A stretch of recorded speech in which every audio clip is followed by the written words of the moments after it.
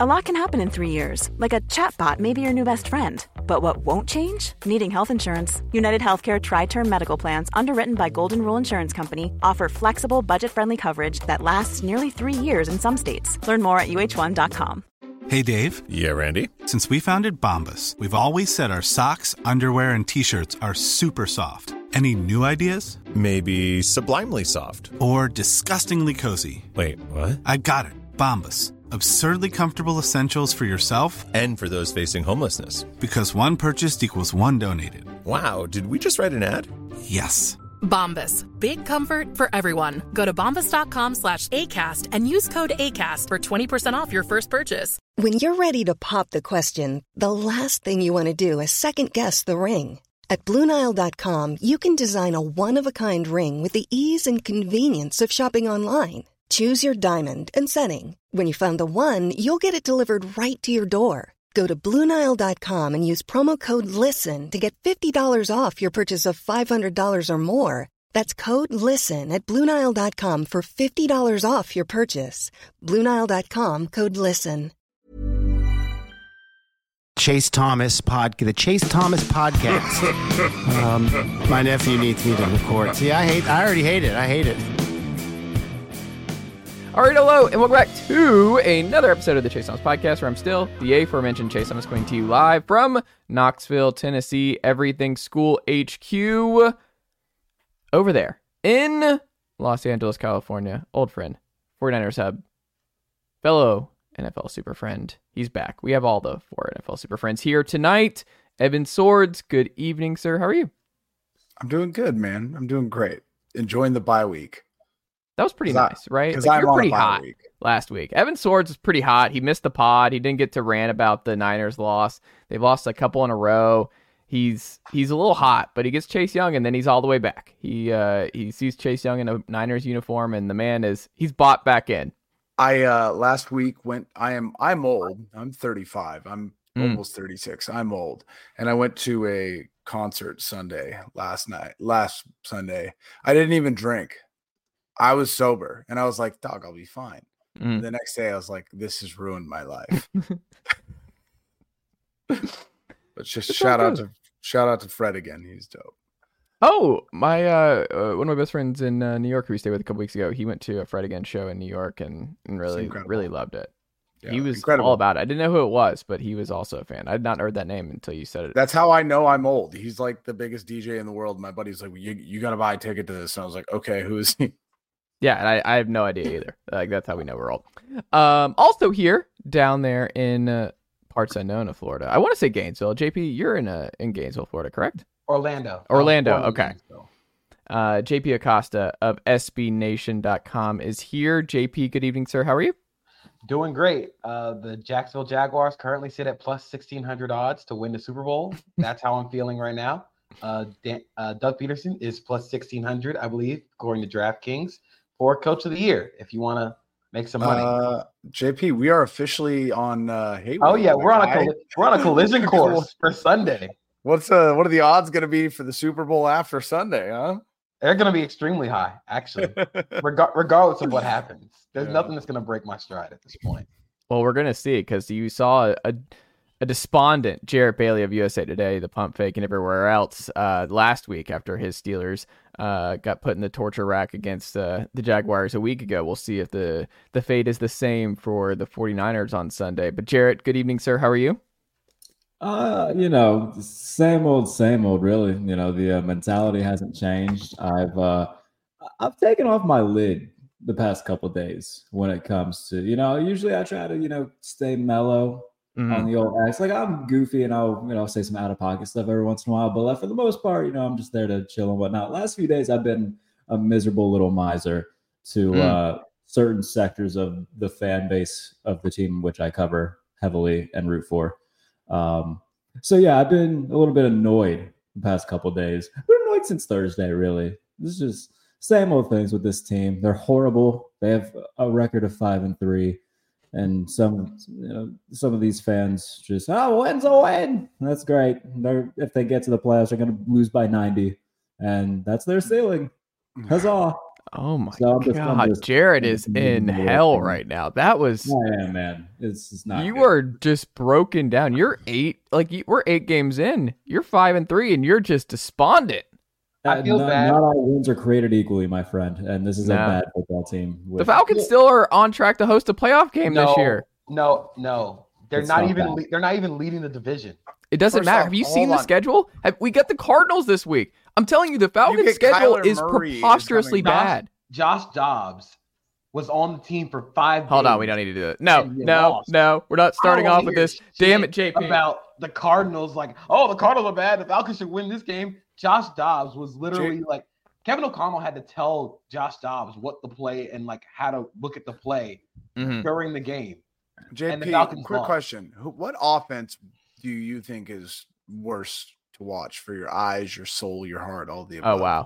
The Steelers with Kenny Pickett or the Desmond Ridder and the Falcons? I know it's Taylor I'm going to go with the Steelers and Kenny Pickett mainly because nothing Right. about that. Mission accomplished. Nothing about that is fun. I can at least rationalize and say, hey, Bijan Robinson's kind of cool. Kyle Pitts is cool when they throw him the ball once every 35 plays. Jonnu Smith has more touchdowns. No, I think there was a stat. Scott Spratt, formerly of Football Outsiders, posted a stat where I think he said Sam Laporta has had 3 games of over 10 targets in his rookie year. That is more games with 10 plus targets than Kyle Pitts has had in his entire career. Yeah, I think it's only 2 for Pitts. Both offenses are really bad, but I can at least rationalize and say at least the Falcons have some fun players to watch. Ain't shit fun about the Steelers offense. No. Like it's a crazy. high school offense. It's crazy to me that you could have Najee Harris, who's played well. We need to stop this Najee Harris thing, man. He's a dude. He's not horrible. He played well He's enough. good. He's a guy. That guy in Kyle Shanahan's offense would probably have like 1,200 yards. I would have 900 yards in Kyle Shanahan's offense. Big effing whoop. But that's the point. That's the point. It's just a bunch of guys that could be serviceable that aren't because Matt Canada is a terrorist. I think Najee Harris is just kind of miscast in what he can and cannot do in an offense. I think Najee Harris does not have great vision, which doesn't lead to a lot of good zone, like a zone blocking offense. He's a gap scheme runner. He is a power counter, get him going downhill. And even in the Steelers game on Thursday, his best runs were on gap scheme runs. Listen, man, Carlos Hyde had a great season under Kyle Shanahan in that zone. That is a name I've not heard in a long time. You know what I mean? Like it's possible to get production out of these people, no matter what the scheme. You just well, Evan, you're getting pretty excited about these stats that we're talking about here. But I saw one from my old friend Kyle Shanahan. Never come back from 8+ down in the fourth quarter in his entire coaching career, which is kind of wild. No, that was such a stupid really cherry-picked. That's a really dumb stat. That's like the Thaddeus Young, like he has like 30+ points, 20+ rebounds, 50%. Well, hold on. When you think Thaddeus Young, you think Anthony Davis, you think Wilt Chamberlain, you think LeBron James. It was a very fair stat. Thaddeus Young. We've always said that he's in that conversation. It's a very cherry-picked stat because how many teams in the NFL are actually coming back from down double digits in the fourth quarter? Like, there's very few teams that actually can do that. And so it's really stupid. The Steelers offense just has nothing that's very fun. Like you can put the blame on anybody you want. Like Matt Canada is a terrorist. Yes, he's not very good at calling an NFL offense. The entire offense is just rollouts and throws to the right side of the field. Or what they'll do is, and apparently this is just some new wrinkle for the Steelers offense, is they will motion a running back to the trip side and then runs George Pickens on a slant or George Pickens on a backside fade. They will never throw the swing route, ever. They never, ever throw that route. You know, I got to say, go ahead. Finish your route. They will just throw the slant or the fade to George Pickens. And 70% of the time, it works because George Pickens is kind of good. But it's always so catastrophic because the quarterback sucks too. It's not like it's only like a Matt Canada thing. Kenny Pickett is a bad football player. There is nothing. There's nothing worth saving here at this point with Kenny Pickett. He is fine outside the pocket, but he's always outside the pocket because he's bailing on clean pockets. And when he's in the pocket, he can't read the field or complete passes on time. The Allen Robinson missed throw on Thursday was horrendous for multiple parts. First of all, Connor Hayward was open and probably walks in for a touchdown. Second, if he brings that ball off the dirt, Allen Robinson probably scores. So you just wasted two viable options because you have a terrible quarterback in this offense. It doesn't matter. I'm not going to say it doesn't matter, but Matt Canada is really, really bad at his job. But so is Kenny Pickett. Offensive line is hit or miss in the passing game. Isaac Samalo has been – it was a bad game, Isaac Samalo, Thursday. But it's been hit or miss. Roderick Jones looked good at right tackle, about time. But there's nothing salvageable about the two most important parts of this offense right now. And we just say real quick, I've been doing this pod with Chase for many years now. A long time. A really long time. And Chase, bless his heart, has tried a lot of different segments and a lot of different things. He's tried a lot. There's a lot of alliterations.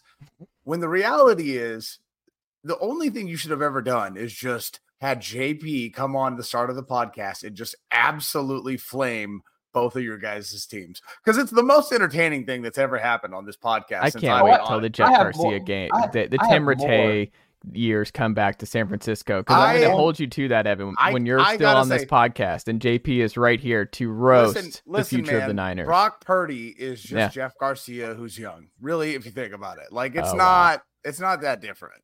That's why you have Sam Darnold. I have more in the tank for the Falcons anyway. This is not over. If I can add on to the Steelers stuff, just because. You are. It's every week, man. I can tell you, they play the Packers this coming week. I can tell you exactly how that game's going to go. Both offenses are going to suck for 3 quarters, for 4 quarters. Really. Is it Packers Steelers this week? Yeah. It is. We have some ugly football coming up soon. Both offenses are going to suck for 3 quarters. The Steelers are going to have one drive in the 4th quarter where they look competent. They're going to win 13-9. And then all of these Kenny Pickett hype people are, nope, another win, a 4th quarter comeback. He's got potential. We still got something. Yeah, he put up 13. You want to know another fun stat? So since the start of last season, Steelers, when they allow teams to score more than 20 points, 21 or more points, they are 1-7 in those games. And the only game that they won in that circumstance was against Cleveland this year, and their defense scored more points than their offense did. So if you get 21 points against the Steelers, you're going to win. That is basically what's up. You want to know another fun stat? CJ Stroud has more career touchdown passes than Kenny Pickett. Sure does. In 8 games. 14 touchdown passes in 8 games. Kenny Pickett has 13 in 21 games. That's not good. Well, also, I think it's a little unfair because the one part of it I'll say that's positive is CJ Stroud looks like a really 15-year starter. Listen, people got mad that I said it. JP, you probably saw all the people he follows in Jaguars land. But CJ Stroud is what they thought Trevor Lawrence was going to be. Oh, no. Trevor Lawrence is a top 5 quarterback in the league right now, maybe. Probably top 10, I think is the safer bet. Dan Orlovsky has in an MVP conversation. Again, he's playing great. He's playing great football. He's been fantastic. But that extra gear of I'm just going to go out and win games. It's been so fun watching. CJ Stroud's last 2 passes yesterday were I haven't seen something like that in a long time. Did you not? If I may, Baltimore. Hold on. Against Baltimore, Trevor Lawrence game-winning touchdown drive with 2 minutes left. Against Dallas, game-tying touchdown drive with 2 minutes left, and then the Jaguars ended up winning that game. The entire Chargers second half. I get it, man. It's not like he just never does this. This is I get what you're saying, man. Listen, I say what I say as a big, genuine Trevor Lawrence fan. I think he's a fantastic quarterback. But the level in which the hype came from him and what we have seen so far, it's not like they have a bad roster. CJ Stroud is that dude. Trevor Lawrence is a top 5 quarterback and has been a top 5 quarterback since the second half of last year. Like, this is not, we don't have to do this. I think CJ Stroud is really good. But again, it's not a knock on Lawrence. I'm seeing CJ Stroud right now. Even like everyone wants to talk about the game he had the week before, which he played terribly. And I don't mean to be all first takey, but I'm just saying Well, it's also, if you're a Colts fan, you're like, well, we're screwed because Will Levis popped a little bit of the last year. You are. You can't have you can't have 4 franchise quarterbacks in one division over 10 years. It just doesn't happen. Will Levis was a franchise quarterback yet. Hey, Levis has popped more, and he's going to stay healthy. Richardson's not going to stay healthy in this league. The Richardson stuff's over. You need it's move on, it's draft, and move on. You got to move forward, JP. Well, I don't think this is very Tennessee, Florida hatred, and I don't understand this. Can we just relax? No, it's over. The ship sailed. A week. Look, man, he threw against the Falcons. Hold on. We'll go to the first game against the Falcons. He threw 4 deep passes. Those were the only deep passes he attempted all game. Everything else was a check down. Against the Steelers, he did some good stuff, but he also tried to throw 5 interceptions that Patrick Peterson just dropped. Like he tried to lose that game a whole lot earlier than he actually did. So we all just need to chill with the rookie quarterbacks. CJ Stroud has looked phenomenal. Yes. We just need to relax because it is year 1. This does not happen. Like we've been spoiled by Justin Herbert and like Andrew Luck being really good in their first year. A lot of that shit doesn't happen immediately because when you get drafted at the top of the draft, you go to bad teams. And sometimes those teams just don't build the offense or build the roster correctly. Bryce Young with the Panthers, terrible talent acquisition. Multiple play callers throughout 1 year. Bryce Young was terrible. Give it time. Give it time because unless he's getting like leg extensions, I don't care. Because he has multiple play callers through the year. He's got Jarrett out there running routes for him. I will say they put I don't know if you guys saw, but they put for the Panthers primetime game, they put a Adam Thielen graphic up. It was for what? Hey, that's what I'm saying. It's the funny. I was like, what the hell is Adam Thielen doing on this graphic? It's there needs to be more time, especially with Bryce Young and the Panthers, because again, the talent acquisition was poor. Outside of trading for that number 1 overall pick, the Panthers did nothing to help a number 1 overall pick outside of sign Adam Thielen, who this is not 2018 Adam Thielen. This is over 30. No disrespect to you guys. Adam Thielen. Dog, I am washed. I get it. Yeah, no, we are aware. We are open about it. We're aware. We're embracing it. You won't find any confusion on my end. Look, Laviska Shenault is not doing the receiver thing for you. I've been down that road with Laviska Shenault. Don't do this. He's a great what if player. Laviska is fun. He's a great theoretical player because he was a bowling ball at Colorado. He was fun when healthy. Laviska Shenault is if you took the idea of Deebo Samuel and watered it down like LaCroix. Right. He is the LaCroix Deebo Samuel. LaCroix? Yeah, whatever. Dude, LaCroix. Listen, he's in Florida. LaCroix fish. You know what I mean? Like there is LaCroix fish. There you go. Whatever. But either way, we just need time with all the rookie quarterbacks. Just need to chill because they're really good. They were all Laviska Shenault. But you got to remember, most don't work out. Like that's how this goes. The majority don't work out. Like that's why we have this conveyor belt. We have a lot of talented quarterbacks coming in next year. This upcoming class is stacked. To be fair, the 2020 class had like 5 quarterbacks work out, or 4 quarterbacks work out. Yeah. But that's pretty rare. Let's we don't need to ramble though. We got some big things to talk about. I want to say this about Stroud though too. Since we brought up Stroud, like the things that he's doing right now, he's on pace to have the highest touchdown interception ratio in NFL history. He's on pace to break the NFL rookie record for passing yards. He's on pace to have the second most touchdown passes in a year for a rookie. And he's doing all of this with Nico Collins as his number 1 receiver. No disrespect to Nico Collins. He's had a good year. But Nico Collins came into this year with his career high in receptions for a season being 37. He's got 36 catches already. So Stroud is elevating everybody around. What's like one thing that everybody talks about when it comes to quarterbacks? Do you make the people around you better? And CJ Stroud has absolutely done that. He's blown me away. I've loved. I mean, listen, he threw 5 touchdown passes last night, and they were all some of the prettiest throws I've seen. Like those two, that's the last 2 throws, the back-to-back. Like the first one, the touchdown. He is a very professional quarterback. Like but it's not even just that. It's like not only was the touchdown beautiful, the touch was beautiful, the all of it was great, but like the moment, the stage, like it was such a big time throw, and then he followed it up and threw again. It was insane. Again, reminder. He's so fun to watch. A reminder: Trevor Lawrence did that against Baltimore. Last year. Another reminder. He has more than half of Trevor Lawrence's touchdowns this year in one game. Congratulations. The Jaguars are 6-2. I'll take that. They are. Trevor Lawrence who's not 6-2, and we need to talk about this because I had a rough Sunday afternoon. Oh boy.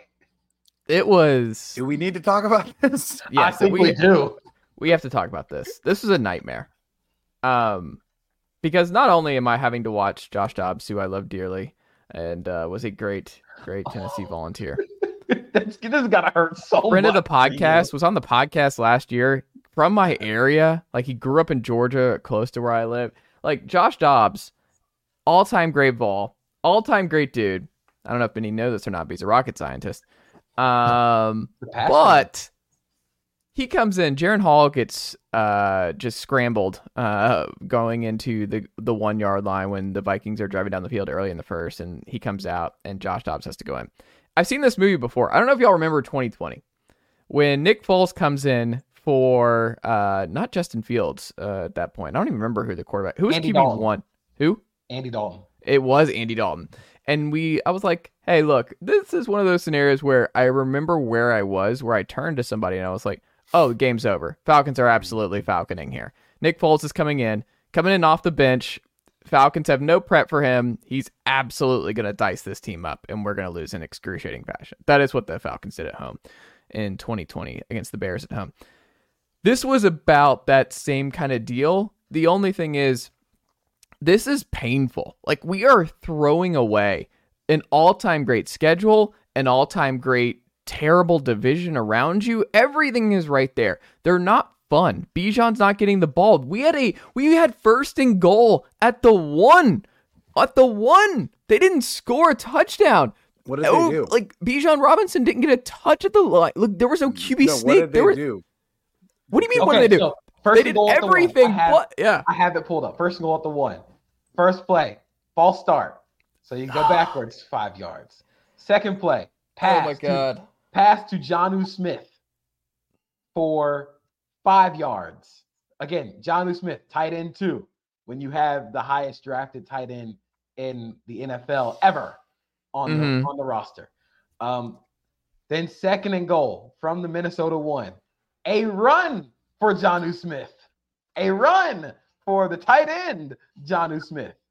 Guess how many yards that gets? None. Third and goal, 1 yard line.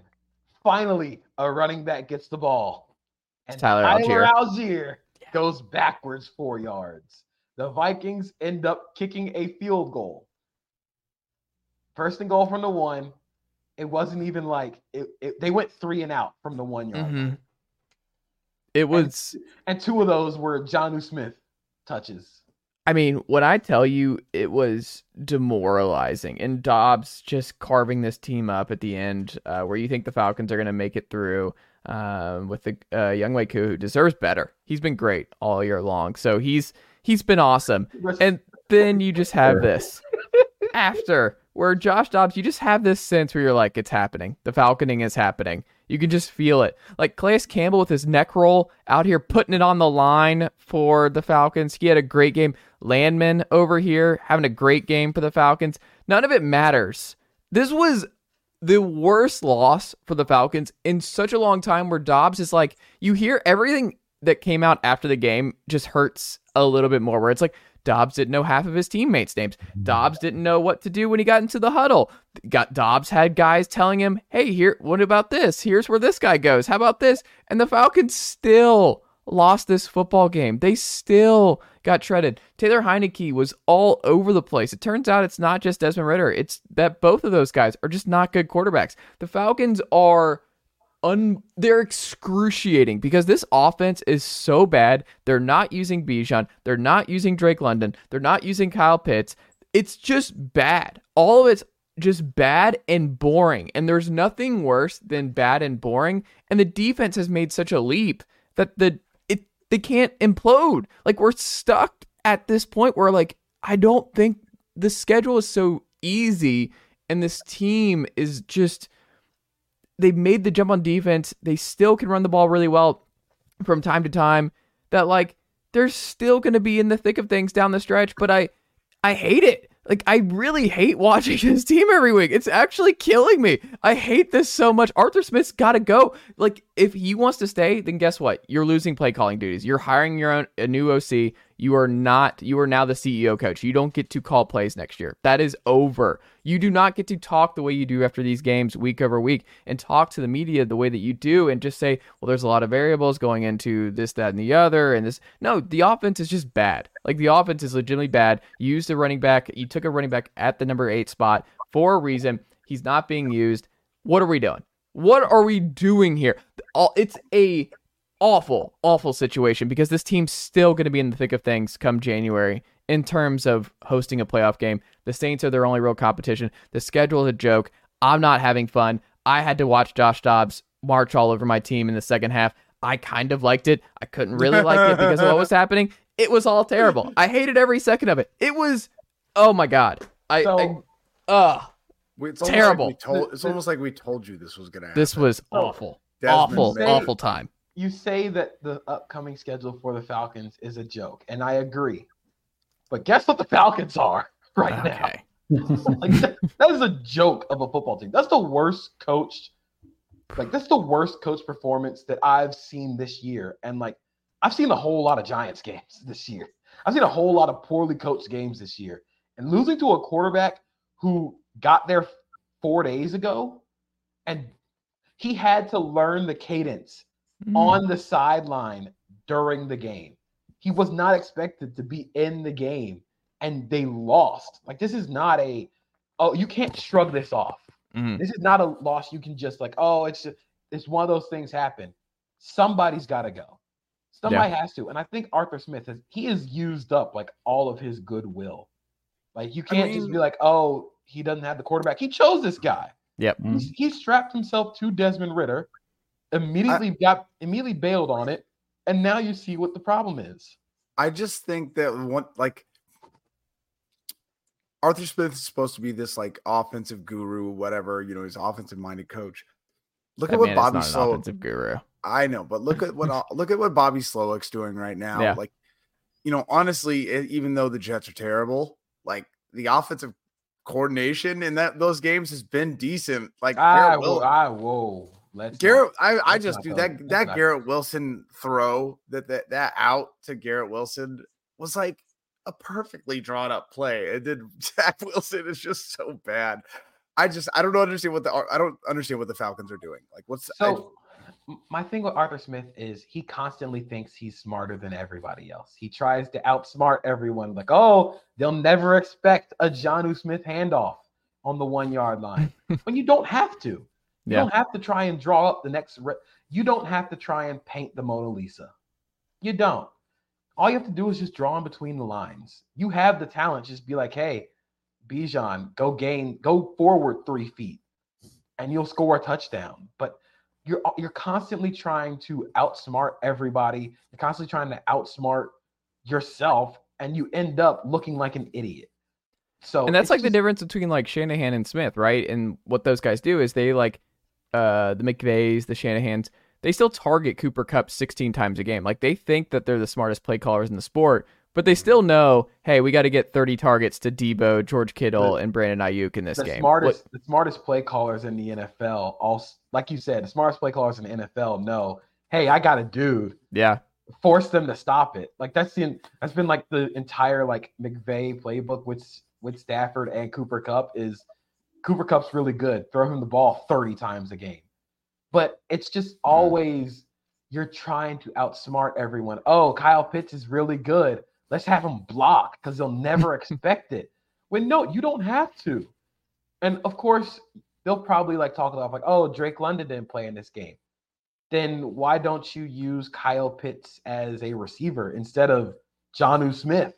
Like the obsession with Jonnu Smith really pisses me off. Also, Jonnu Smith almost knocked himself out. I don't know if y'all saw his touchdown where he had the big touchdown run on the screen. He falls and busts his ass. I thought he was hurt. Like it looked painful, and it was just the most Falcon way of getting injured of all time. Him just going to celebrate out of the end zone and just falls directly on his tailbone. That was scary.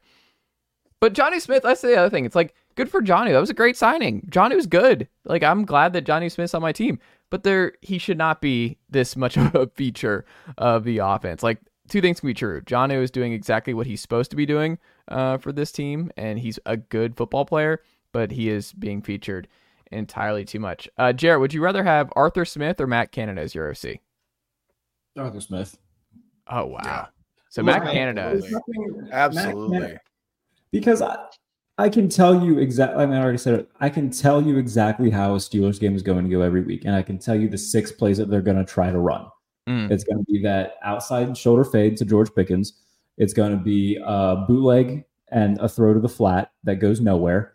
It's going to be Kenny Pickett getting to the back of his drop and immediately bailing on the pocket, getting happy feet when he's got a relatively clean pocket that he can either step up in or just take an extra second and wait. There's nothing about this offense that's good. Nothing about Matt Canada. And I say this a lot, and I tweeted this a few days ago because somebody had tweeted a clip of like Canada getting hype on the sideline after the opening drive touchdown. I was like, you know what? For as much as I bash Matt Canada, as much as Steelers fans bash Matt Canada, it's nice to see him happy when things go right. He's a nice dude, but he's not a good offensive coordinator. And the thing that JP pointed out, like having to be the smartest guy in the room, like being the opposite of a McVay or a Shanahan, knowing that they have a dude. Arthur Smith is looking at his other dudes like, okay, well, if I just keep throwing to Jonnu Smith, maybe they'll just forget about that I have a dude, and then we can use him. Like using Bijan Robinson almost as like a decoy is so stupid. Using Kyle Pitts as like a decoy to draw cut is so stupid. Like when you've got these dogs that you drafted with valuable draft capital, both of them top 10 picks that just don't get used. And it's dumb. I don't know. Some heads do have to roll in Atlanta though. I think JP's right about that. You can't just shrug that off. You can't just be like, that's a tough loss. What's happening with Pickens? He deleted all the social media stuff. What's happening with that? This is just standard wide receiver stuff. Okay. That was standard wide receiver diva stuff. Let's get people talking about this so I get more targets. It was just a very passive aggressive way of giving. He has 2 catches. He had 2 catches for -1 yard against Tennessee. He's got 3 catches over the past 2 weeks. He's pissed, and he went about it in the wrong way. I understand why he's pissed. If I was playing in this junior high ass offense or this junior high ass quarterback getting 3 catches when I know I'm the best player on the field, I'd be pissed off too. Everyone knows the enemy speaks kindly and holds a knife. Okay. I mean, look, it worked for AJ Brown. AJ Brown complained about not getting targets. Now he's the NFL's leading receiver. Oh, by the way, you see Devontae Adams in the second half of the Raiders game. They scored 3 touchdowns with Adam, and he was so pissed. And then the next half, it's just target after target. They were like, all right, we're up. Look, the best coordinators know how to get their guys the ball, regardless of what other defenses throw at them. And neither of those coordinators have that ability because one of them tries to outsmart themselves and the other runs an offense that a peewee coach could make up. I mean, it's just, if you look at Kenny Pickett's like passing charts each week, there is no targets over the middle of the field. And it's all, I can tell you every passing concept that the Steelers run. It is slant to George Pickens, fade to George Pickens, screen pass, roll out smash concept with a slot receiver running the corner and then like Deontay Johnson running a hitch or something. That's it. That's a high school ass offense. And that's Meaning no disrespect to high school offenses, because I've seen some high school offenses that are much better. We're not talking about the high school offenses in Florida and Texas. We're talking like the well, ones hold on, that it's were Tennessee in and Georgia. Oregon. Part of it's the guys aren't big enough to see over the middle of the field. Like, so they roll them out. It's more comfortable so they can see the field better. Like they don't throw a lot over the middle. And from what I see with the Steelers too, like we already talked about, Pickett's not a good quarterback. Like there was multiple throws that he missed against Tennessee where it looked like he thought he was throwing to Wemby. Like, that's also the thing with having all these targets to the boundary and to the far hashes of the field. Kenny Pickett doesn't have a strong arm. So now you're just throwing dirt balls at Deontay Johnson and George Pickens' feet. Yeah, I'd be pissed because I'm open and the ball's like 5 yards short.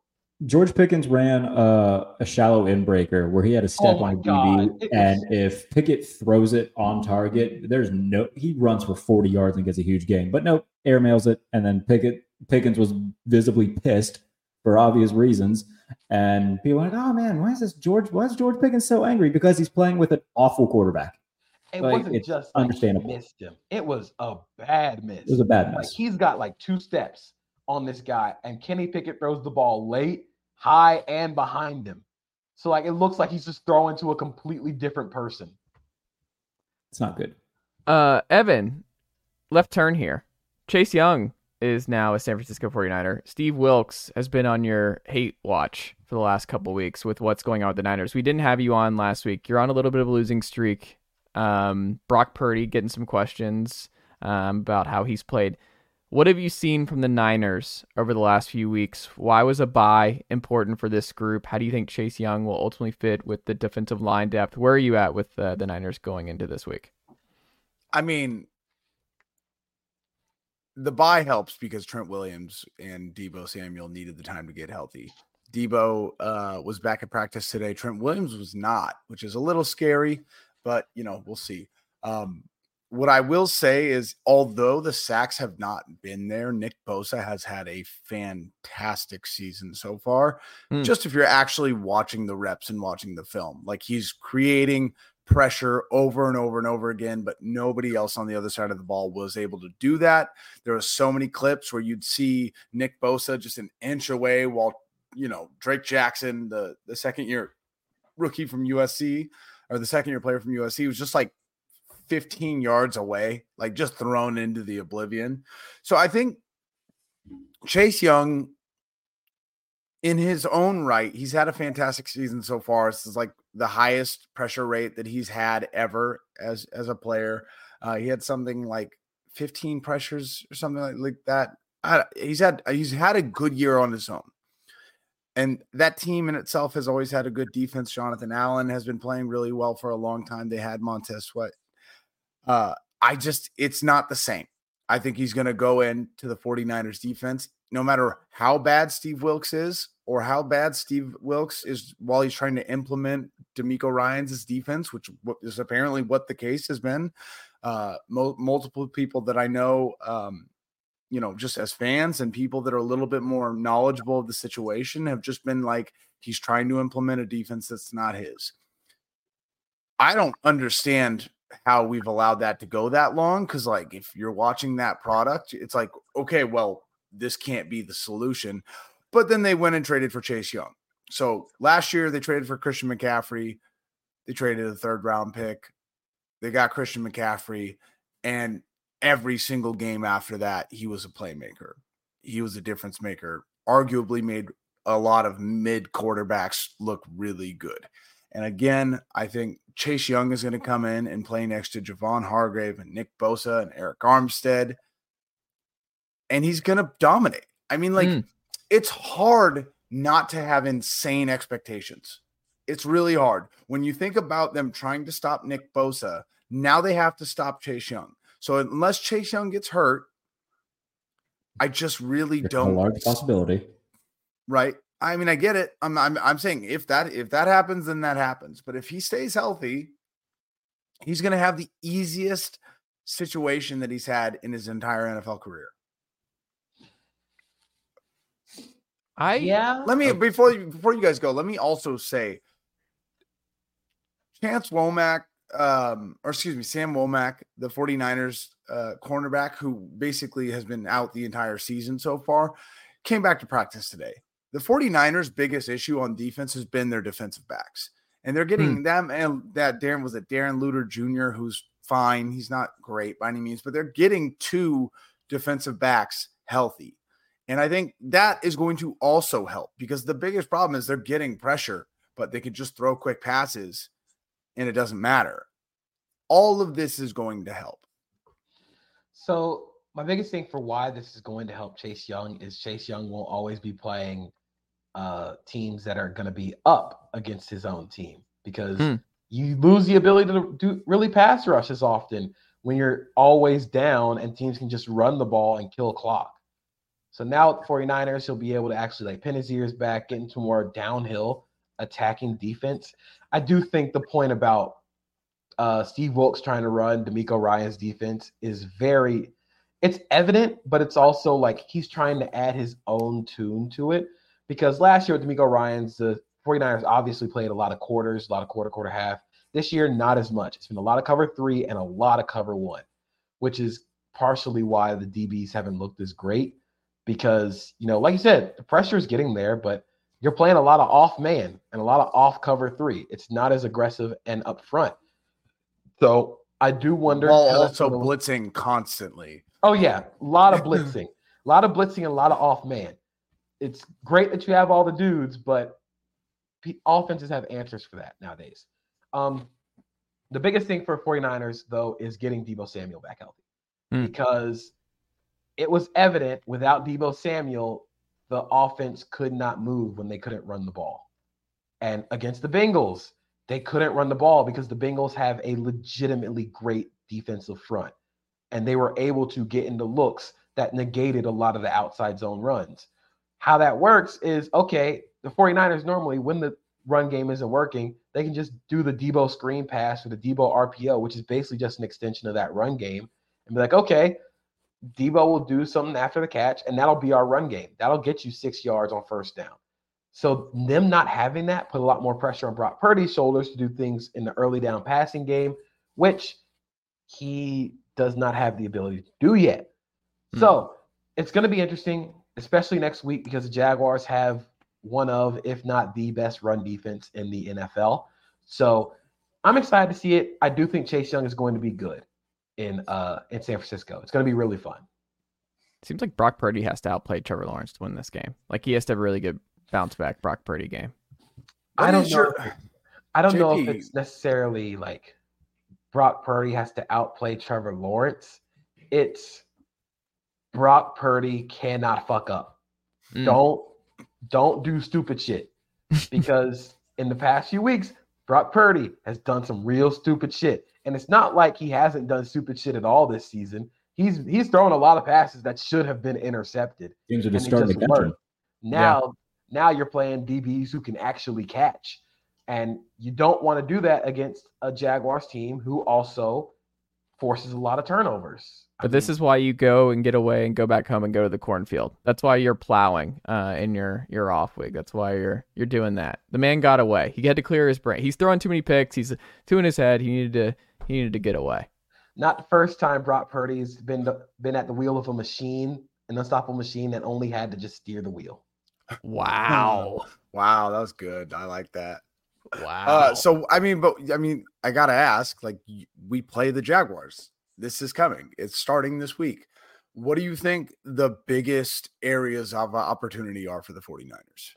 Against the Jaguars, if they can get early down passes, they have to throw the ball on early downs. You cannot run the ball on early downs against the Jaguars. They are one of the best teams in the NFL at running the ball on early downs, regardless of who they play against. That's their entire MO. They play heavy on defensive fronts on early downs to try and get you into second and long. And then what they'll do is they are not like the Giants or the Vikings where they will blitz relentlessly. They are going to send sim pressures and zone blitzes and make you think that one guy's coming from one area and then bring a guy from the completely the other side. It's less like the Giants and Vikings and more like how the Bengals play the 49ers. I think the biggest opportunities are you cannot let them the Jaguars get into a position on defense where they can get into those pressure looks. You have to force them to only win with 4. You might also want to help the right tackle because Josh Allen is playing the best football of his career. So that's going to be the biggest thing. On offense, you have the advantage up front.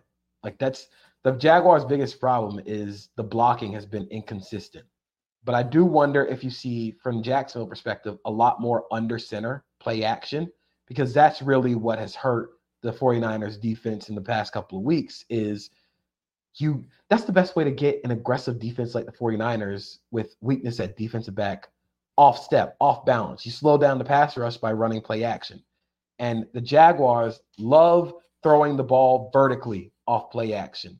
They'll line up in 12, 13 personnel, and they'll max protect, and then they'll just throw deep off play action. Trevor Lawrence has been one of the best deep ball passers in the league this year. You have to win up front against this team in order to beat the Jaguars offense. I like it. Jarrett, who you got? Your MVP leader right now is who? MVP leader right now. That was a good question. If I had to pick one, right now, the obvious ones are going to be, it's going to be Tua, it's going to be Mahomes, it's going to be maybe Jalen Hurts. I think it's going to be one of those 3 that do win it because you look at how Tua's played this year in terms of he leads the league in passing yards. I think he still leads the league in touchdown passes. But a lot of that's going to be a caveat in terms of not Burrow in your top 3 because I think Burrow might. I'll say mine, but yeah, Burrow is playing his way into it right now. I'm not going to say it yet. I want to hear what Jarrett says. Yeah, keep going, Jarrett. I'm excited to hear what JP says about this whole Burrow thing. You look at how he's played over the past 2 weeks against 2 of the best teams in football. 5 touchdowns, no picks. He just had 340 yards against the Bills, who, albeit a depleted defense, but still, at their best are a Super Bowl contending team. So he's playing his way into it. Obviously, with the first half of the year, it wasn't great with him dealing with the calf injury, but off the bye, he's played better. I think we should also talk about Lamar Jackson a little bit more as an MVP. He doesn't have the gaudy numbers when it comes to passing touchdowns and everything, but they've played 2 of the best teams in the NFC. They played the Seahawks and the Lions over the past 3 weeks. The Seahawks are not one of the best teams in the NFC. They absolutely are. Yes, they are. They are. Yes, they are. Evan hates this. But incredible hateration. I respect it, but dog. So they've played the Seahawks and the Lions over the past 3 weeks. They've outscored them 75-9. And Lamar he's looking as good as he ever has as a passer. And you look at the quote unquote weapons that he's working with, and he's still making this offense where I think Lamar Jackson deserves so much more credit than what he's getting right now from most people. I think that's kind of flying under the radar. We know how good he is, but I think people are going to look at his numbers. They aren't gaudy numbers or anything. I think he has 10 touchdown passes this year. It's nothing crazy, but the fact that he's making this work, not just making it work, their offense is good. And the defense is also helping out Baltimore a lot too, because Mike McDonald is doing a fantastic job with the guys that he has. There's I know I'm kind of diverting, Chase, so my apologies, but Baltimore is fascinating. There was a 2-play sequence against the Seahawks where Kyle Van Noy had sacks on back-to-back plays. One of them was a strip sack. And they ran, I think the first one, they ran some sort of stunt, and they just sent Van Noy in the vacant gap. And he got a sack. And then the next play, he came through as an extra rusher and got the strip sack at the end of the first half. So the things that he's doing in terms of the defense and to complement the offense is awesome. But Baltimore, yeah, man, they are doing fantastic stuff right now. And Lamar, doing it with Zay Flowers is cool. Mark Andrews is obviously good, but, no, I don't think a defensive coordinator in the world is scared of Rashad Bateman. I don't think anybody's scared of 30-year-old Odell Beckham. I don't think at your core you're scared of Gus Edwards necessarily. You're scared of the Ravens' run game and how good it is, but you're not worried about the personnel in terms of the run game. So Lamar is keeping that team going, man, and doing a really good job at it. And he doesn't have really the numbers that are going to stack up against other top guys, but I think that he deserves a lot of love. I'm just kind of worried, and I don't know if y'all share this sentiment. So PFF has the Baltimore Ravens have 19 defensive players who've played 100 plus snaps this season and have a PFF grade of at least 60. No other team has more than 15. And that's part of it. Like Marlon Humphrey had a really good game this past week. They're just loaded all across the board defensively. And I just wonder if that hurts Lamar, is that the defense is so good that you just, I don't know, like with MVP and stuff like that, it seems like it favors guys who it looks like they're having to do everything. Where Mahomes the last couple of years, where it's like having a bad defense really does help your the legacy. Peyton Manning did it for years and years, where you have a bad defense and it makes people and voters appreciate you more. It's like, look what he has to do to keep his team above water because this defense is always bad every year. Josh Allen's had to deal with it from time to time. But like, I wonder how much that hurts Burrow too, because both defenses are really playing at an elite level. And I don't know if that affects their MVP case. So Lamar Jackson is my MVP so far. And okay. I understand the thoughts about the defense, but I'm going to be very nitpicky. And it's going to be such a nerdy thing to say. Second half of the season last year, the Chiefs defense was really good. Like they were really good. So I think they deserve a little bit more credit there. MVP normally goes to the best player on the best team. Like that's all. That's always how it's gone. You know, it goes to the quarterback of the best team in the league. And right now, the Baltimore Ravens are the best team in the league. Like, are you feeling, how confident are you that they're better than the Bengals right now in a neutral field? I'm very confident. Actually. Interesting. Okay. Wait, you think? Hold on. So not even. I hate that I'm even saying this, but the Eagles don't. I think the Eagles are the second or third best. I think they always find ways to win, but Baltimore has throttled 2 division leaders in the past 2 weeks. Yeah, like that deserves like a lot. That deserves a lot of credit. And not only that, but Lamar is playing his best football of his career. Like, of course, it's not going to be reflected in the stats, but Lamar's playing amazing. He has grown so much as a passer, like in the ability to work different arm angles, getting all the way to the check down so extremely quickly. And then he still does the Lamar Jackson stuff. But it's just that Ravens team is really good. And the reason I say that I would favor them over the Bengals right now in the neutral field is because Joe Burrow is fantastic. He has never played really great against Mike McDonald. They're such a bad matchup for Cincinnati, dude. That has been like Joe Burrow and the Bengals' biggest problem. Why is that such a bad matchup for Cincinnati? I think for some reason or whatever, the Bengals have just, at least with Burrow, Baltimore's defense has just been for Baltimore, it's been great, but for Cincinnati, they can't seem to, like even in the playoffs last year where they had Tyler Huntley, they were a fumble on the goal line away from beating the Bengals with Tyler Huntley. It was like a 17-10 game. Like it's the reason I think it's such a problem for the Bengals offense is one, the Ravens defensive line just kicks ass every week. Like this is another game against another, like, again, division leader who has a pretty good offensive line, and they just whoop their ass the entire game. And it's not like they have like dominant dudes. Just Madubuike is awesome, but Jadeveon Clowney was signed off the street before the season and has been one of the most productive pass rushers in the NFL. Kyle Van Noy has 5 sacks in 6 games. The Chicago Bears have 10 sacks total, like as a team. So it's not just like they're getting production out of dudes just being dudes, but Mike McDonald is able to do such a good job of marrying pressure with coverage. The interception Geno Smith threw to Geno Stone was a great example of marrying pressure with coverage. It looked like they were going to play a cover 0. This was actually my play that like the film bro play that you had at the end of the segment. Like this was my play of the week. So the Ravens lined up in cover 0 all across the board. Looks like man coverage going to play press at the line of scrimmage. So to Geno Smith, they'll say, okay, cover 0. Tyler Lockett gets sent on a go route. You know, this is going to be like you hit Tyler Lockett over the top. It should be a big play. But then at the snap, they rotate out into cover 2. Tyler Lockett adjusts his route because he sees it, but Geno Smith doesn't see it. So he still thinks he's running a go. Tyler Lockett stops, and Geno Stone has the easiest interception of his life. But it's not just the fact like, oh, it was a miscommunication. The Ravens defense forced the miscommunication. They forced him to think quicker after the snap because the pressure was coming hot off the edge.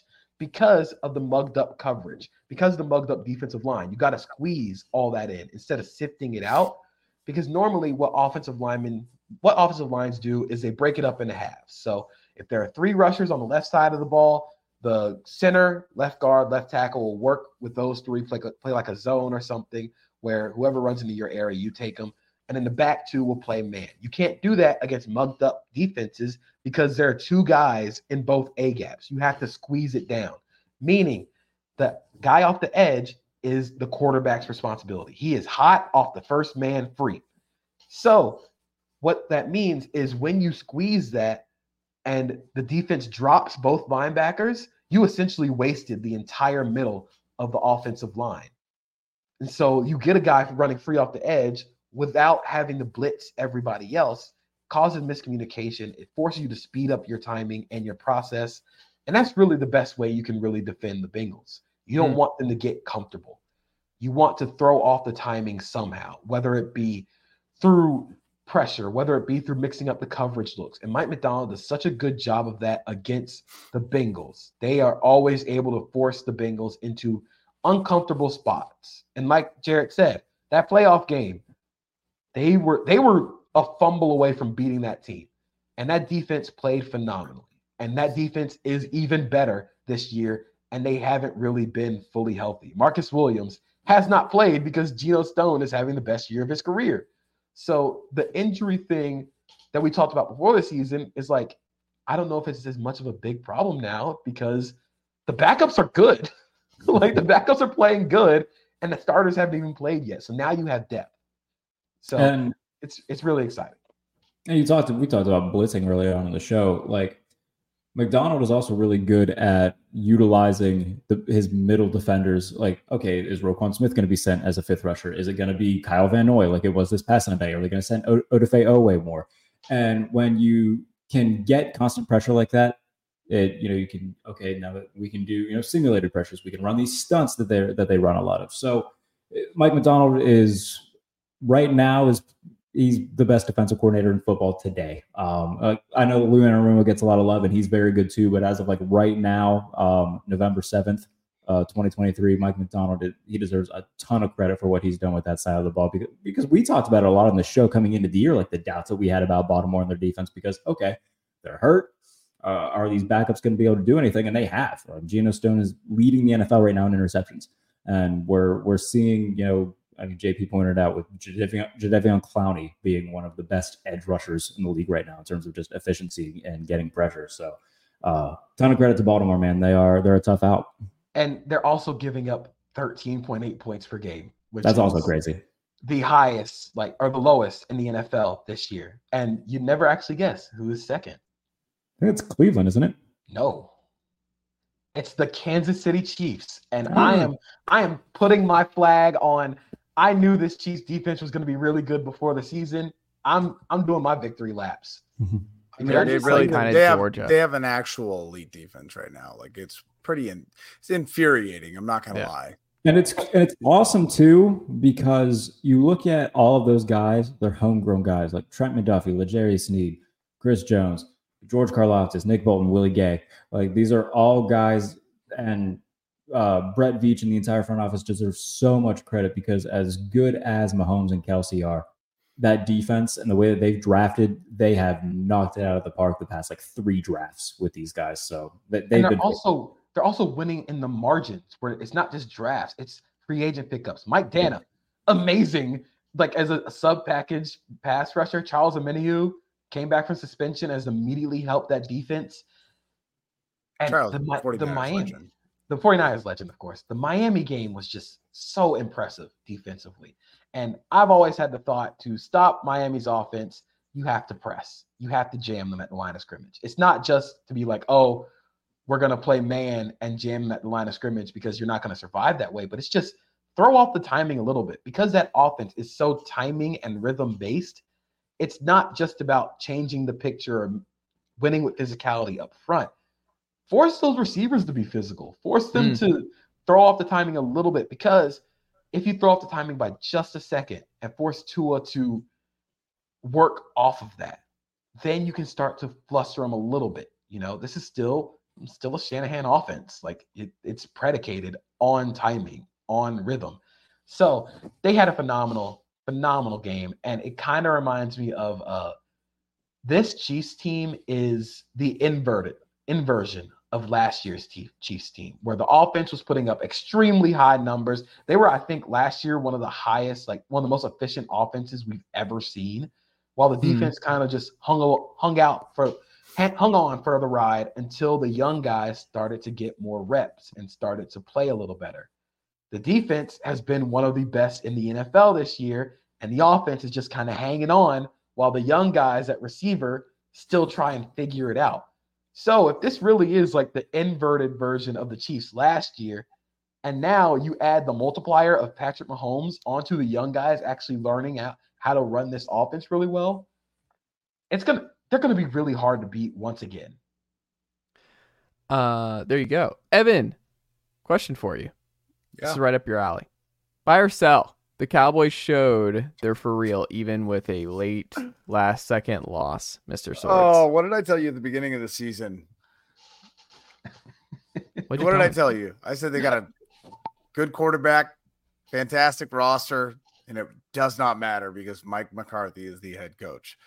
They gave Mike McCarthy, a bad head coach, more responsibility this year. What was the biggest problem, JP, with the Cowboys yesterday? Just one word answer. One word answer. What was it? It was McCarthy. It was coaching. It was coaching. So sure, yeah. What did you say? You said they're going to win the NFC East. They're not going to do that. The Eagles. I think that's not looking good right now. Yesterday was rough. No, it's not. See, and this is the thing, Chase. It's like we're your friends. We love you. We care about you. We want the best for you, and we sit here on this podcast and tell you what's going to happen with Desmond Mitter. We tell you what's going to happen when it comes to Mike McCarthy. It was so obvious the whole. But also. Time.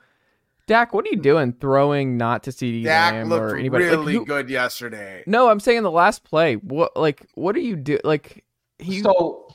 The Eagles basically at the second half of the game called one double 88, which is you play cover one everywhere else and you double the best receiver on the team. And the Cowboys' problem is they don't have another receiver outside of CeeDee Lamb. No, they don't. They just don't have a guy they trust. Dak was phenomenal yesterday. We're gonna Tony Romo Dak Prescott, and I don't like it at all. He is really, really good. I actually kind of came away from this very encouraged by the Cowboys. Like they were half a yard short. Yeah, winning that game. Like if Luke Schoonmaker actually gets his knee on the other side of the line, that's a touchdown. If Dak's foot was just a little bit smaller, they get the 2-point conversion. It sucks to just say them's the breaks, but in a game where the Eagles can maximize every margin because they're so good on fourth down, they're so good in the red zone, and they created a massive margin for error for themselves. For a team like the Cowboys, whose margin for error offensively is so small, you can't have guys going down a yard short or half a yard short on 4th and goal. You can't have Dak step out because that's the difference between winning the game and losing by 5 or needing a game-winning drive with 30 seconds left where you start at the 6-yard line and end up at the 33. I got to say, this is the conversation we have about I will never. But this is the conversation that you have about the Cowboys every year. Lots of what ifs. Well, one play at the end. There was one play at the end of the 49ers game when they completely botched it. I don't know what even that was, ever many years ago. It's just the Cowboys. As funny and annoying as Stephen A. Smith is, he knows what he's talking about. This is what the Cowboys are. This is what what will happen. This is what you expect. Dak is a great quarterback. They have really fantastic players on this team, and it does not matter. They will lose in the playoffs in a hilarious fashion, and Mike McCarthy's a terrible head coach. What happens when McCarthy and the Cowboys travel to Atlanta for a matchup with the Arthur Smith. They're beating Atlanta Falcons. by 80 billion points. They're smoking the Arthur Smith pack on the flight home. Ooh. I mean, yeah. What do you mean? They're probably going to be the reason that Arthur Smith gets fired. I think that's a close game. They're doing more damage to the Falcons in that stadium than the last stadium that got blown up. Like they are destroying the Falcons. It might not even be. It might not even be the Falcons. Let's slow down with the Falcons winning the NFC South, brother. They're still winning the NFC South. Okay, but hold on. Let's not get back into that. Yeah, you have bigger fish to fry right now. Here's the point that I want to make. I just want to host a playoff game. The Cowboys have lost 3, in my opinion, really bad games. Obviously, the Eagles, you saw how close they were. JP talked a lot about what they could have done to win that game. They got steamrolled by the 49ers, who then proceeded to lose 3 games in a row, which is just even a worse thing for the Cowboys. And then they lost to the Cardinals. That was a bad one. They're all bad in their own right. And this is what's so unique about it. They're all so different. They lost so many. They lost a close division rival game. That's respectable, kind of. They got their ass kicked by the 49ers, who have beat them in the playoffs twice. And then they lost to a terrible Cardinals team. So it's like literally the Cardinals have 1 win, and it's against the Cowboys. That was also a weird game. Listen, I get it. You know what? How many weird games do the Cowboys play? Every team deserves a mulligan. You know, absolutely. I get it. That's the Cowboys mulligan game. The 49ers mulligan game was the Vikings game. Well, I would say that one. We got the game we lost. Was the Browns game that they lost by a kick? Yeah, you can use that as your mulligan game. And that's just a bad. Anyways, but my point is just very simple. The Cowboys are the Cowboys. They're no different than they are. Like the players change, the coaching changes a little bit, but the Cowboys stay the same. And they'll do well in the regular season, and they'll lose spectacularly in the playoffs. Hey, back in the day, they didn't even make the playoffs, let alone, then they didn't even make the first round. So it's like there's progression, right? They're making it past the first round, and every now and then. Hating hard, play man. The 49ers. Always hating hard on the Cowboys. But here's the one thing that bothers me. The 49ers traded for Chase Young. Wait, why does that bother you? Because first off, if they were 1 kick away, if they made that kick and won that game and then traded for Chase Young, we'd be having a much different conversation. I feel like me and JP are going to be having a very interesting conversation come next Sunday. Because if the 49ers win and beat that team, the 6-2 Jaguars, owner of the longest winning streak in the NFL. Right. Yeah. If they beat that team and Chase Young has a sack and Nick Bosa has a sack, I'm going to be a miserable motherfucker. And I already am. But I will be because I've been quiet. 3-game loss. I get it. But if JP and Evan are going to be top notch on Monday. Know, if the Jaguars do win that game, I will never, ever, ever, ever, ever shut up about it. I wouldn't either, dog. I wouldn't either. You trade for Chase Young and then you still lose. I would be on that one too. I'll help you with ammo. Then here's Jarrett and I are like, we'd actually rather not watch our team week over week. Oh, Kyler Murray is going for like 400 yards. I'm sorry. I don't know. Nothing would surprise me. I'm just not even gonna I have no idea how that next how Sunday is gonna go. We'll see. I do want to say this about the Cowboys too, because I can see. I don't want to be that basic ass human being, but I can see where you would take some positives away with Dallas, because like JP pointed out, if Schoonmaker is a half inch that way, it's a touchdown. If Dak's foot is a half foot this way, they win the game. But at the same time, we're in year 8 of the Dak Prescott experience, and yet we're still asking, can Dak Prescott win a big game? And that's not a knock against Dak. He played really, really good on Sunday. I'm surprised that they didn't go out and try to get somebody trade for a Hunter Renfrow or someone at the deadline, because they don't have any juice offensively. You take away 88, you're done. Well, to be fair, the Raiders weren't. They were hanging up on folks for the receivers ahead of the deadline, so it might have been impossible to get anybody in Vegas last week. Even then, if they wanted to go out and get a Jerry Jeudy or a Cortland Sutton, somebody to be a legitimate number 2, because they traded for Brandon Cooks to do that, and he hasn't been that, and Michael Gallup sure as hell hasn't been that either. So I'm surprised that they didn't try to make some sort of splash at the deadline and to help complement the offense, because right now it's Pollard, it's CeeDee Lamb, and it's Dak crossing his fingers. So it's hard for me to like punish the Cowboys in terms of like where I would put them in the the rankings or tiers or whatever, because they did play a really strong game that just came down to inches. And Dak talked about it after the game. He's like, we just got to find a way to get those extra inches because they're only a few plays away. But they're still going to be a playoff team. They're still probably going to, win at least one game. They're going to be in the conversation to be in the NFC Championship game. But, this is that there are positives to take away, but there's also that looming thing of like, okay, when are they going to finally like take this next step?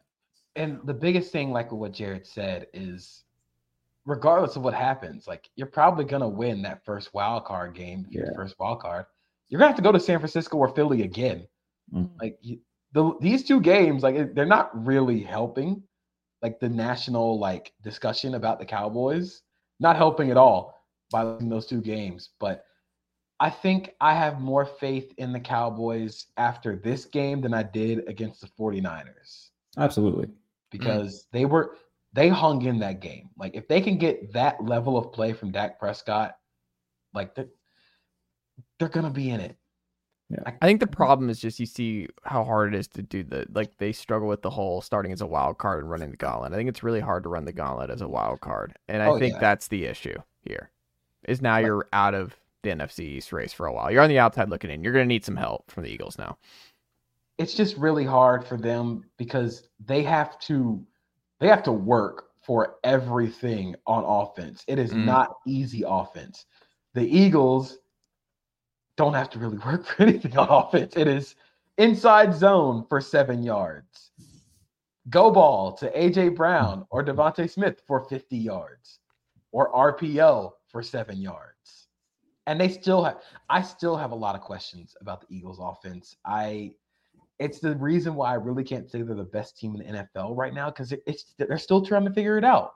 Yeah, like they're still working through some things offensively. Jalen Hurts once again hurt his knee. Very not a little concerned there, but they're still figuring stuff out. And the fact they're 8-1 while still trying to figure stuff out, more power to them. There you go. Bailey's Best. Your top 10 SB contenders, Jarrett Bailey, after this week are who? As of right now, going into week 10. So these are 10-1 of the power rankings. I kept Dallas at 10. They were 10 last week too. I wasn't going to punish them for playing that well against a team who is one of the best in the league. So Dallas stays at 10. 49ers are 9. The Buffalo Bills are 8. They drop a few spots after the Bills need to figure their shit out, by the way. Like I went on a rant after the Bills game. Like that was the most typical Bills loss ever, where the offense struggles. The defense eventually does get a stop. And then as soon as the defense gets a stop, Josh Allen throws it right back to the Bengals. The Bengals go up 2 scores and it felt like the game was done there. So also, why do defenders on those like in crucial 3rd down, 4th down plays late in the game try to flail for a flag on a holding call instead of just like using that spot to just do whatever you can to pull down the runner? Like it never gets called. As someone who sees player do this all the time, I don't understand why they do this because they're never going to call that. As a player for holding, if you're the defender and they're grabbing you, you want to try and flail to create that separation because for holding, it has to be obvious. Yeah. Like you have to really like sell it and make sure the ref sees like, hey, this dude is creating separation. Like I'm away from my jersey. You have to try and kind of do that. So it's a little bit of pro wrestling involved. Yeah. Mm-hmm. So, and Gabe Davis, by the way, 0 catches in that game. Nobody disappears more in the league than Gabe Davis. So the Bills are the 76ers of the NFL. Ooh. Like I don't necessarily get that reference, but everybody else seems to. So I get it. They don't have depth, and Bills fans very top heavy. Does that make Stephon Diggs, Tyrese Maxey, and Josh Allen, Joel Embiid? Oh, Josh Allen is 100% Joel Embiid. Yeah, I like that. All right. So continuing on, Jarrett. Yes. So 10 Dallas, 9 San Francisco, 8 Buffalo, 7 Miami. Beat a good team. That's going to be the narrative around them until they do it, whether it's fair or not. So All three of their losses have been to teams with winning records. They've yet to beat a team who currently has a winning record, and they've been outscored 100-51 in those games. They have a minus 49-point differential against teams with winning records. Fair or not, that's the narrative around them until they change it. Beat a winning team. So Miami's 7. The Detroit Lions are number 6. I'm glad to see that they bounced back from that big loss against the Ravens and just put an absolute schlacking on the Raiders last week. They're coming off a bye now. And I don't know, you guys have in front of you who they play this coming week? I actually don't have it put up in front of me right now. The Lions? Let me check. Yes. They've got the Chargers. That's going to be such a funny game. They are going and it's in Los Angeles. I don't care where it's at. They could play it. They could play it in the streets of the South Side. I think the Lions are going to win that game pretty handily. They have a very easy schedule the rest of the way. Yeah, they're going to win that division pretty easily. They could be a 1 seed. They might wrap it up by Thanksgiving. If we're the Lions as a 1 seed is going to be one of those things that, like, especially for Evan and I being in our mid-30s, is like... I'm so tired. Evan took a sleeping pill, by the way, like an hour and a half ago, and this man is still with us. But no, I'm not. No, I'm not. I haven't understood a single thing that was happening for the last 45 minutes. JP is so smart, and my brain can't process those words. There were so many words. It was relentless. Oh my god, man! That was. Oh my god! I was wondering, like, Evan. It's just funny. I can see it. I know Evan pretty well. I'm like, this man is fighting for his life over there. Did you notice me turning down the fucking ring light? Yes. Like, this is too much, dog. Oh, it's hot too. The fans on fucking Hides doing nothing. And you know why this sucks so much? It's because Evan's over here like complaining. It's like 8:00 Evan time right now. He's in the Pacific Coast. He's fine. Like, we're over here grinding at 1 a.m. East Coast legends. In the morning and go to the gym. I don't want to hear it. You don't have to do it that early in the morning. Dog, you don't have to fucking wear Birkenstocks and write in a journal, but you do it. What do you mean? At least I get abs out of it. That is a fair trade-off. 100%. You don't get abs for writing in your journal? No. I get endorphins. Trust me, I get endorphins too. With 700 milligrams of caffeine, I get some endorphins out of it. That makes me shake. Almost 300 milligrams of caffeine in one sitting. No, it's like 350. That's really insane. Yeah, well, when you're dead inside, you got to shake it up a little bit to get the thing moving. It's like putting gas in the car. Right, yeah, and then lighting it on fire. Yeah. There you go. Yeah. JP, way, what can you get books? JP, you and your girlfriend. Oh, 5 teams your name too, by the way. Oh, you weren't even done. Jarrett wasn't even done. I thought that was. Well, hold on, Jarrett. You were going through a lot of stuff with each team. We're at 5. This is incredible. You did a top 10 7 hours ago. I got hijacked. I don't know what to tell you. I'm sorry, Jarrett. 5 through 1. 5 through 1. Let's go. 5 through 1. Jaguars are 5. Bengals are 4. I have the Ravens at 3. Chiefs at 2. Eagles at 1. Eagles at 1? Eagles are still at 1. Yeah, they are 8-1. Yeah.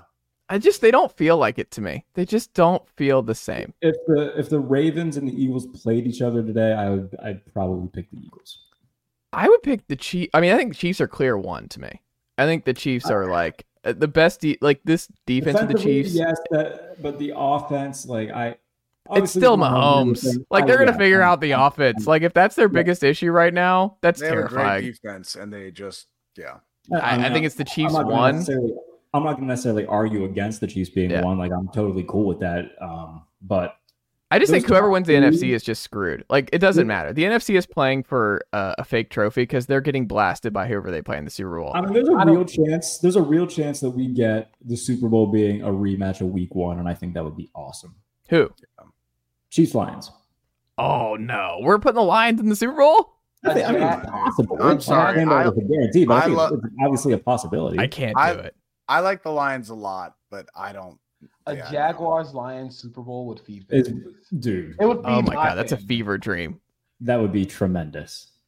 Either way, somebody gets their first Super Bowl. That'd be great. Yeah, I like it. JP, what can the good folks check out from you over at sbnation.com this week? Doing a lot of fun stuff. Wrote a Caleb Williams piece earlier today. Got Established a Fun this Friday coming up. Of course, I kind of think it's cursed because every time that I write about someone, they end up playing poorly the next week. So, last week we wrote about Jaden Daniels, who got a concussion in the Bama game and LSU lost. Wrote about Bryce Young, who threw 2 pick sixes. And then we also wrote about Deron Bland, who got dunked on by Devontae Smith. So we're firing on all cylinders. But catch what I'm doing at SB Nation. Going to be tweeting stuff every day. So just check me out there. Well, also don't write about the Tennessee Volunteers over the next 2 weeks then, JP. Oh, don't worry about that. Oh, okay. Aggressive. Jarrett Bailey, what can the good folks check out from you over at USA Today and the Pump Fake and everywhere else this week? Yeah, power rankings on USA Today. Go read those. Trying to think at the top of my head who all my goofy analogies. I can't really think of one right now that I did. But power rankings in USA Today. Steelers stuff and behind the steel curtain. Went through the rest of their schedule and just predicted how I think everything's gonna go. Follow me on X, Twitter, whatever. J Bailey NFL. Follow me on Threads too. By the way, Threads is fun. You need to get on Threads. I'm absolutely not doing that. That's okay. That's fine. Whatever. I can't keep adding them. Threads is definitely a better football. Threads is like really trying and making a concerted effort to be a good place for NFL discussion. It's too much. I don't need more. I want less. Let's condense. But you don't get to be in content and then complain about content. I do, because I'm always editing and putting stuff on all of these different content mediums. I'm the one who's having to do all of these different things, Evan. Like, it's more work for me. I just wish I could post my film on Threads from my computer instead of having to transfer the film from the computer to my phone, then go to Threads. Oh. That's really the one thing stopping me. It's just not as easy. But on top of that, I did a piece. We talked about CJ Stroud. I did a piece on CJ Stroud and just the historic pace that he's on right now. And maybe we should talk about him a little bit as an MVP candidate. Not saying he's going to win, but he should be at least, Have we ever had a rookie win MVP? Don't believe so. No. We were pretty close in RG3's rookie year. There were some murmurs that he was going to Yes, but there has been a rookie who that won MVP in what year was it? It was Jim Brown. Oh. Okay. Jim Brown won MVP as a rookie. He was a Pro Bowler, all NFL, ran for 942 yards on 202 carries, 9 touchdowns in 12 games. Was caught a touchdown and also returned kicks. None in the Super Bowl era then. Yeah, no. Yeah. But CJ Stroud on USA Today, Steelers stuff, behind the steel curtain, all that good stuff. Pump Fake stuff, Tuesday and Fridays for the Pump Fake to recap everything and preview everything, and then Wednesday Q&A show, and then Best Bets show. I'm trying to make a thing on Saturdays, so a lot of stuff. There you go. Evan, are you awake? How are you? Hi, who are you? Where are my pants? Evan Sowards, follow him on all the Twitters. He's back. He took a social media hiatus, and he's back. I had a really great month off. I'm not going to lie. Oh, God, I had a great month off other than my dad dying. Oh, my God. My dad was old. It was expected. It wasn't the sad moment. It was sad, but yeah, it wasn't. Anyways, we love you, man. I love you too. Hey, I'm really just excited to be back here next Monday because no matter what, either I'm on the tail end of an ass kicking or JP is, and I'm just excited. Or it'll just be a close game and nobody's going to feel good about it at all. Well, joke's on you. I will feel very good about a close game win for sure. Because he's just trying to get it up. He's trying to get off this losing streak. He'll be feeling good. Regardless of what happens with Steelers-Packers, I'm going to be bitching about it. Oh, yeah, no. You were right, though. You've never Jarrett said and I are in hell. More correct than you said that. That is going to be a terrible, boring game. The Cardinals play the Falcons. Jarrett and I will both be in hell once again. There are a lot of terrible, boring games next week. Yeah. Not good. Good college football slate, though. All right, y'all. Well, you have yourself a great rest of your night, a great week, and I'll talk to y'all next week.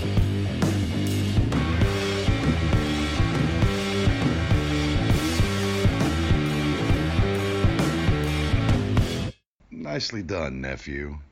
Chase Thomas Podcast. Hell yeah. Mom deserves the best, and there's no better place to shop for Mother's Day than Whole Foods Market. They're your destination for unbeatable savings, from premium gifts to show-stopping flowers and irresistible desserts. Start by saving 33% with Prime on all body care and candles. Then get a 15-stem bunch of tulips for just $9.99 each with Prime. Round out Mom's menu with festive rosé, irresistible berry chantilly cake, and more special treats. Come celebrate Mother's Day at Whole Foods Market. Mom deserves the best, and there's no better place to shop for Mother's Day than Whole Foods Market. They're your destination for unbeatable savings, from premium gifts to show-stopping flowers and irresistible desserts. Start by saving 33% with Prime on all body care and candles. Then get a 15-stem bunch of tulips for just $9.99 each with Prime. Round out Mom's menu with festive rosé, irresistible berry chantilly cake, and more special treats. Come celebrate Mother's Day at Whole Foods Market.